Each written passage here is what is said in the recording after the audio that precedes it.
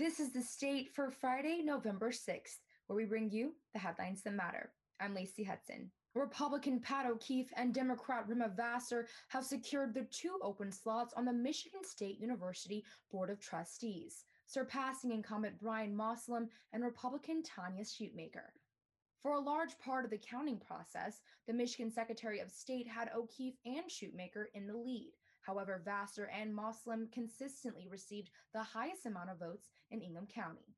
After more than 700 student workers were laid off earlier this year, ASMSU approved two bills for their support.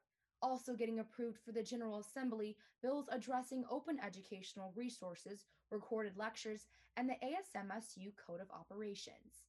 Bill 57 through 30 moves to aid furloughed students by giving each a $50 Meyer gift card, the total cost from ASMSU coming to around $35,000. Due to the fact that most international students can't secure off-campus employment due to visa restrictions, preference would be given to them during application approval. Although any furloughed undergraduate student enrolled in the fall 2020 semester is eligible to receive funds. Bill 57 through 34 moves to advocate that residential and hospitality services, or RHS, add a statement in their student employee contract saying that they will inform their employees of a furlough or layoff at least 14 days prior to that action.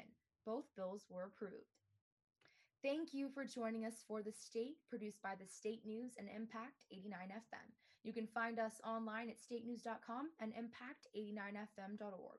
We'll be back next week with more.